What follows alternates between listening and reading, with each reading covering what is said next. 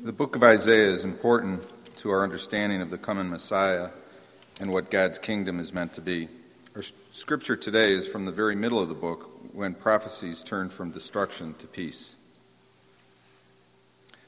Then justice will dwell in the wilderness, and righteousness abide in the fruitful field. The effect of righteousness will be peace, and the result of righteousness, quietness, and trust forever. My people will abide in a peaceful habitation, in secure dwellings, and in quiet resting places. John the Baptist was born into a priestly family with ancestry back to Aaron, Moses' brother and the first high priest. His parents were older when he was born, a miracle child. Our scripture today is a prophecy spoken by his father Zechariah when John is born. Then his father Zechariah was filled with the Holy Spirit and spoke this prophecy. Blessed be the Lord God of Israel, for he has looked favorably on his people and redeemed them. He has raised up a mighty Savior for us in the house of his servant David, as he spoke through the mouth of his holy prophets from of old, that we would be saved from our enemies and from the hands of all who hate us.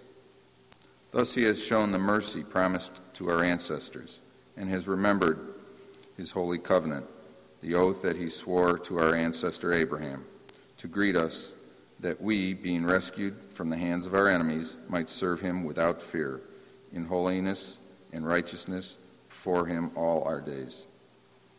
And you, child, will be called the prophet of the Most High, for you will go before the Lord to prepare his ways, to give knowledge of salvation to his people by the forgiveness of their sins.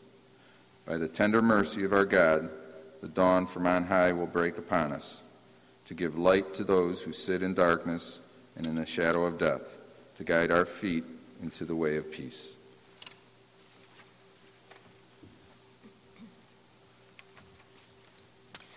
The early Christians didn't need to read Bible prophecy to understand hope. They were living the experience of hope that came into their hearts through the love of God and the power of the Holy Spirit. Therefore, since we are justified by faith, we have peace with God through our Lord Jesus Christ, through whom we have obtained access to this grace in which we stand.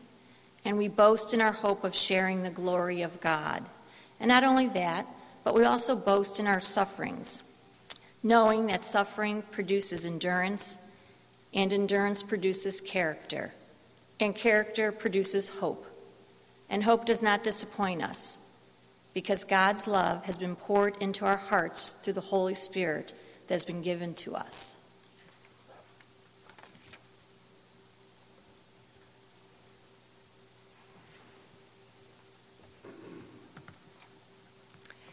Whenever I move into a new house, one of the things I like to do early on is go out at night and find that place in my yard where I can see the North Star.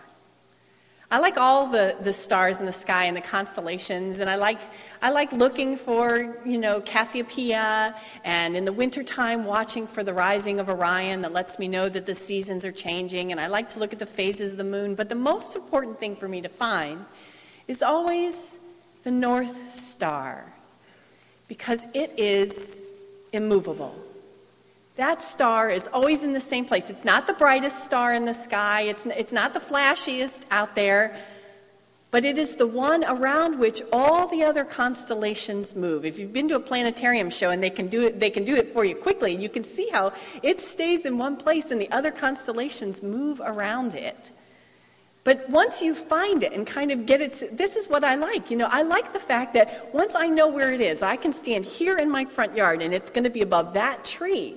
I love it because I just know it's always going to be there. And so when I find it, it gives me this sense of kind of stability and rest and strength because it's always there. And it's been used as a navigation tool for years, that people knew that they could look for the North Star and that would point them north. You feel like a little compass needle. I can line myself up with the North Star. Now, one of the ancient names for Jesus was Morning Star. that star that rises at dawn and shines brightly just before the day begins and gives people hope. And that was always one of the names of Jesus, in this idea that he is our morning star. He's the light of dawn coming into our lives. But I think it's also appropriate to think of Jesus as our North Star, that thing that stays steady and shows us a grace and a love and a mercy that never changes, despite the fact that our lives may be spinning all around it. It stays right there in the center. Through this whole season of Advent, we are going to be looking every week at ways that you can be centered in Christ and find that central quiet place, so that while the rest of your lives are spinning around, and I don't know about the rest of you, but that's generally what this time of year feels like to us, right? That there's all these things that go on, and we're so busy, and we have to be. There's just a lot of responsibilities. But here, in this place every Sunday, we want to give you kind of that direction, help you line yourself up again, and center yourself in Christ. And find that in that center place, there is a peace and a resting and a quietness that helps you, focus every week on what we're about here and what this season really means. This is your anchoring place here. And our hope and our rest and our peace are in Jesus. And each week we'll take one of these words that you see up there on our Advent table: hope, love, joy, and peace. And we'll talk about how the ways that they help us to find that center every single week. So this morning we're going to be thinking of how we can find Jesus and focus on Jesus by our hope that we have. How hope points the way. How hope points the way and kind of gives us that direction and draws us towards that star that is Christ and is our light, so we can find that quiet anchoring place. Now, I want you to go back again, think of the night sky, and think of how you find the North Star. Can anybody tell me, how do you find the North Star? What's the quickest, easiest way to find the North Star? Diane. Follow the two of the stars in the Big Dipper. Not actually the handle, but if it's the two stars that form the bowl of the dipper. And a dipper, I thought of it. I was thinking of this, nobody uses dippers anymore. We said we have these dippers in the sky, and I was thinking kids might be going, "What's a dipper, anyways?" It's kind of like a cup with a long handle, and if you go to those historic old schoolhouses, they usually have the bucket of water still in the dipper to show you how the kids shared their drinks. That must have been a fun thing to do. Almost it's worse than a water fountain. Okay, so you have this Big Dipper. And the Big Dipper, if you follow the two stars that form the bowl of the dipper away from the handle, just line up those two stars and keep going. It's not very far away. And again, it's not a bright star. Keep going, and there's that star, that North Star that will always be in the same place there. And so, but you have those 2 points of light that you line up, and they show you the way. And we have within our traditions and our history and our scriptures also points of light that help line us up and show us the way and give us hope as we head towards Jesus. And I want to talk about those today. One of those points of light that we can follow to Jesus is promise. Promise that gives us hope. We have a God who is a promising God, who has promised us from the very beginning life and care and relationship and grace and mercy. It's all through the Bible. We use the word covenant, which is a special kind of promise. A covenant is a relationship promise where people on both sides of the covenant have promised to be in relationship with each other. And our God is a covenant God. And from the beginning, from the time that in our stories where Adam and Eve were created and Noah was saved, and then through Abraham and Joseph and Moses and the kings, the promise keeps getting renewed and renewed and renewed. I will be your God, and you will be my people, and I will save you. I'll be with you, and I will guide you, and I will heal you. Promises and promises and promises that come from God. Now, a promise is a basis of hope, isn't it? If somebody promises you something, so that, maybe you saw a family on Thanksgiving, and then they went away and they said, well, we'll see you again at Christmas. There's a promise there. And so you have this hope and this anticipation that for that time when you're going to see them again. And that's what God's promises do for us. We're like, oh, yes, God has promised to be with us. I can always hope and look forward to that fact that God's going to fulfill that promise. You can trust God to fulfill that promise again and again and again. Or if you're sick, and your doctor promises you that you will get better. You may not feel like that at that moment. If you went through the flu this fall and somebody said you're going to get better, you might not have believed them the moment when you were most sick. But you know that if somebody's promised you it's okay, you'll get better, you have a hope in you then. So one of the things that gives us hope and leads us towards Christ is the promises that have been made to us by our God. And another thing, now the second point of light here that leads us towards Christ and gives us hope is prophecy. And all the prophecies of the Bible. And I'm not just talking about kind of the woo-woo big cosmic evil and good battles of biblical prophecy. Sometimes when you say Bible prophecy, it means kind of that big cosmic scope of good versus evil. But I'm talking about all the prophecies, all the different ways God has spoken to us through human beings. This is how God communicates to us, one of the major ways.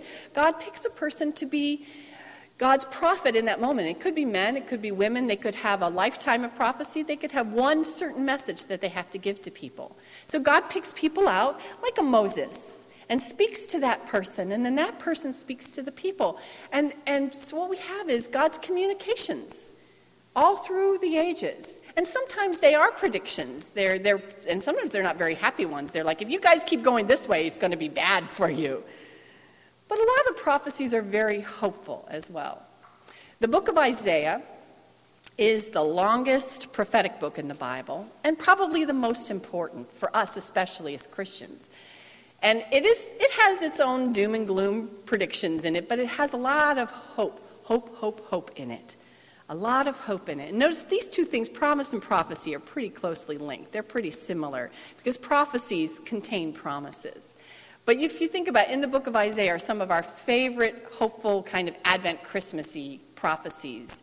The virgin who will bear a child, and the people who walk in darkness will see a great light, and the suffering servant who will come and heal us by his own suffering. And all the other, and the peaceable kingdom, all those are in Isaiah.